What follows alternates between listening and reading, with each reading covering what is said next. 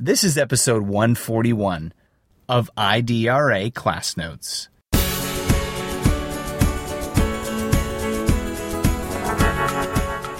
One of the things that in my work with families, I keep stressing to the mothers that come to the meetings, the fathers too, is that they don't give up in cooking and taking care of the family, but intellectually somehow they've been told you give up there. In other words, the mom says, I don't know much, but she persists in everything else.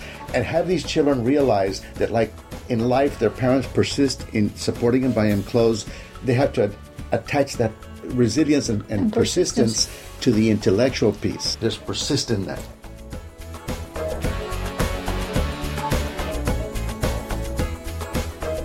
Welcome again to IDRA's Class Notes. I'm Aurelio Montemayor, and I'll be having a conversation with Dr. Nilka Aviles about college readiness competencies. Dr. Aviles, what is the achievement gap? The achievement gap has to do with a lot of differences as far as ethnic group, who is going into college, who is exiting from college, the preparation of students that are heading to post-secondary education. So there's a big achievement gap between different ethnic groups. Right now, as far as the census of 2010, we've seen that Asian group is nationally, as well as in the state of Texas, are at a 59 to 61% of college attainment from ages 25 to 64, associate degree on all the way to a doctorate degree. The white population is at 43, 44%. So certain Asian groups are outstripping all other groups. All other groups. Okay. Then is whites. Right. Then is African Americans. In the United States, it's 27%. In the state of Texas, 28%. Native Americans, nationally at 23%, and at the state level at 32%. But Hispanic group is at the bottom.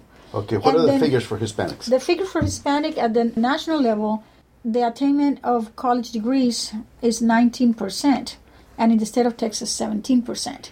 Yet we are the largest population that within the next few decades are going to be the majority. The majority of elementary children right now are Latinos in Texas, right? That is correct. Okay. And those eventually are going to outstrip all other numbers. Okay, so this achievement gap already points to a very difficult situation in terms of college access and college achievement, getting degrees. Exactly. Okay. So, what's your first point about this issue? The first point is we definitely need to provide access to students, and we need to work collaboratively not only with them but also with the parents to educate them on the importance of it, as well as with the teachers, the curriculum that is out there, the graduation plans that are out there that prepare students for college. Okay, so let's say access at the secondary level. What are some specific points about access that are important that you need to bring out? Some of them have to do with the fact that sometimes the way the information is communicated, it doesn't reach all students. In some cases, we have to actually take students by the hand to get them to be exposed to it, because a lot of times they expect for whether the counseling staff or for the teachers to come to them to let them know about it. And if they just put it in a flyer, it may not get to them. Now, because, for example, in San Antonio, you have the average counselor has 300 to 400 students that they're supposed to counsel at the secondary level. What are some things that have to be done about that? The things that have to be done about that is making sure that all staff is responsible.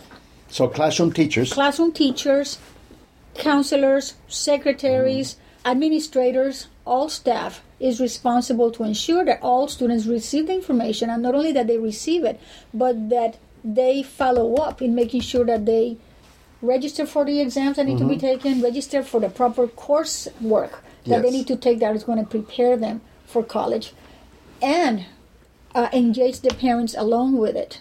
You know, we hear a lot now, college is not for everybody. And I think when they're saying it, they're especially looking at African American and Latino students.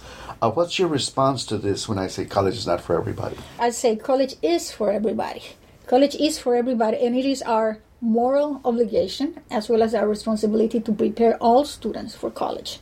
If they decide later on that it's not the time for whatever reason, personal reasons they have, that's their decision. But it is our responsibility as educators that they are, first of all, we bring every single kid to the schools and let them know that they are college material. We have to provide that message to them and prepare them. You know, a couple of years ago, we had a small project here with a few high schools at the Edgewood Independent School District, and we recruited C students, not considered college material, to recruit their peers for college. And they were very successful. But one of the things they kept saying was, those of us that are in this middle band are not given much information or resource. They said the top 10% get all the support, and the rest of us, and then we asked them, but are you college material? I said, yes, if you approach us in the right way, we are. Exactly, and that's exactly true. And I have had many experiences with students. Well, you actually ran a school around this, didn't you? Exactly. What was your experience in administering a campus like that? Well, again, high expectations. High expectations were there. The support Were you system very was there. selective in the students that went to that school? All we needed to tell the students is, you are college material, you will succeed. But when they came to you, did they have transcripts that had all A's in them? Oh, or stuff like that? no, they didn't. So you just had the usual spread. The usual spread. And all students... But you considered all of them college material? All of them college material. So what was it that you did on that campus that made that a reality? Well, the first thing was giving the students the sense of, you can do it. You can do it. You can do it. You're the best. You can do the good work. Failure's not an option. If you Hi, have... Dr. Aviles, but that Algebra 2 is too hard. I can't take Algebra 2. It's too hard. No, you can take Algebra 2, and you will be successful English in Algebra 2. English 4 is too hard. English 4 is not hard at all. You can write, you can read, you can write essays. But I was getting C's in middle school. It doesn't matter. You still can do it. It's that sense that providing opportunity for students to be successful, but at high level of expectations, rigor. Along with that, the support. So you didn't pablamize the curriculum. You didn't soften the curriculum. No, we didn't. The expectations were there. What we did, we brought the kids to that level.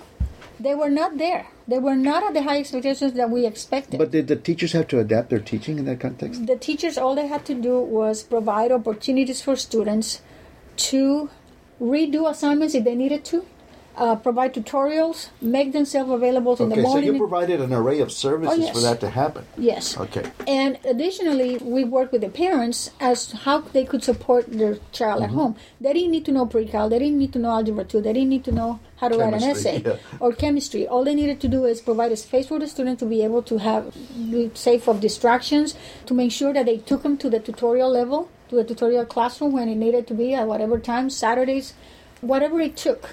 Did you have experiences of students coming to you and telling you, before I never thought I was college material, but now I am? Yes, definitely. And what did they tell you caused the change in them? The change, what caused the change in them was the self-assurance that they could do it. The opportunity of experiencing success, and yet meeting the high expectations as well. You know, let me ask you, that achievement gap that you have all the data on and you're very rightfully so concerned about, how much of that is negative messages from the environment telling kids you're not college material? Oh, that has a great part. The attitudes and beliefs of adults that is given to children had a big impact on them because they believe that they're the ones that experts, that they know. So they think that what they say, it's true. So if you're a child from a poor family or a family of color or a recent immigrant, do you think the messages are coming to that child and to that family? You're not college material? That is correct. That's deficit thinking theory and lack of opportunities. They already label a student.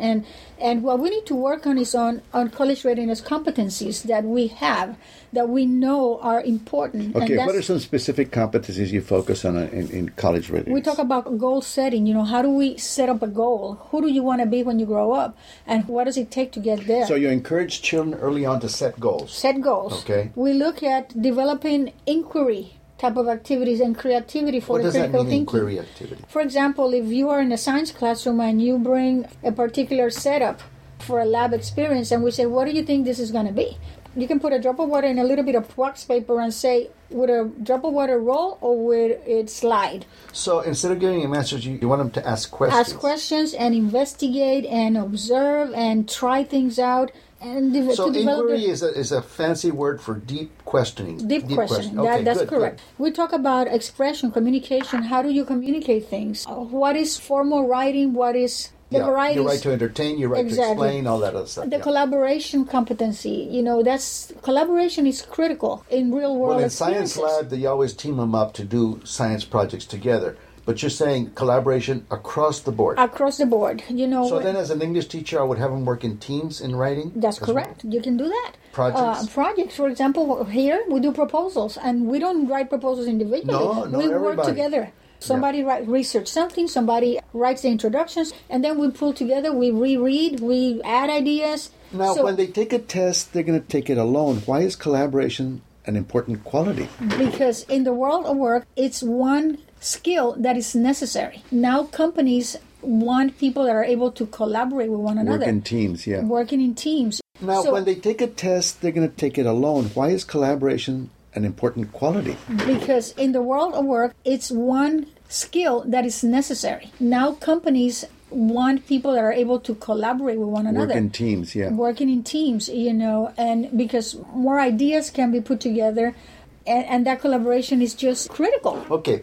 I want you to run through a few more of the bullets because you have a list of things that obviously are taught to the children. And these were infused into the whole high school curriculum, right? That is correct. But what are some other bullets? Other ones, time management, study skills, having the determination. And going back to what we were talking about is that sense of efficacy that we need to build on students so they can feel that they can accomplish something. The other one is persistence and resiliency, because sometimes life brings a lot of barriers, and when there's barriers, we just don't quit. On the contrary. I think that's good. One of the things that in my work with families, I keep stressing to the mothers that come to the meetings, the fathers too, is that they don't give up in cooking and taking care of the family, but intellectually somehow they've been told you give up there. In other words, the mom says, I don't know much, but she persists in everything else. And have these children realize that like in life, their parents persist in supporting them, buying them clothes. They have to attach that resilience and persistence to the intellectual piece. That's the bridge that needs. That's correct. And I'm glad you mentioned that, because when I do professional development training to staff and to parents, I actually talk about that. How they don't give up in bringing food to the table, having 2-3 jobs, yet the children sometimes don't see that piece. And we need to make that connection. I ask the moms, how many of you stay awake because your child is sick? All of them raise their hand. Okay, can you then persist in the same way in supporting your kid that they're going to go to college? Just persist in that. Right. Persist. And when you do that, it clicks. It makes a connection, and then they know that that's part of what they need to do. Problem solving, that's another competency that we need to continue to... But that's like open-ended skills. That's not something you answer in one blank. In other words, this is critical thinking in reality. In reality. Yeah. Providing the opportunities for students to actually do these things. So as a teacher, I have to be very open to whatever they're inquiring, however they're solving problems. They might solve in ways I couldn't or wouldn't, or it seems off. In other words, I as a teacher have to be very open to the developing mind of the child. That's correct. And provide these engaging opportunities. For example, in a classroom, you can have, should we go to war or not go to war? Why not? Yes. And have the kids stand up. And argue. Have kids stand up, take a stand, and argue a point. But they had to have justification. They had to have background information to be able to do that. And that's when we say, also when we do math problems or even science, can you justify your answer? So they had to really think. Well, given the data you were saying, I would ask the kids, because few Latinos are going to college, is our brain inferior? Are we as Latinos inferior? And have them argue about that? Sure. Anything that makes them think. That is correct. And what are some other bullets? We have reflection, which is part of what we have to do. We have to let children be able to reflect upon what they have done or not done, or the consequences that go along with that. Being organized is important. Having the self-discipline of what it takes, and I tell kids, you don't like to be told what to do, then you know what the expectations are, so just do it. And it clicks on them. And again, being attentive. These are some of the things, major ones. And just kind of in closing, the college readiness competencies can be very interesting and very much alive given how you have a campus, what you described. In other words, if we have an organic, developing, creative setting, children will be attentive. All these things happen if you create a setting that supports that. That is correct. So I congratulate you for the work you've done, and thank you very much. This is a conversation that could go on for many hours. That is correct. On college readiness competencies for all our children. Thank you for listening. Thank you for listening to IDRA Class Notes.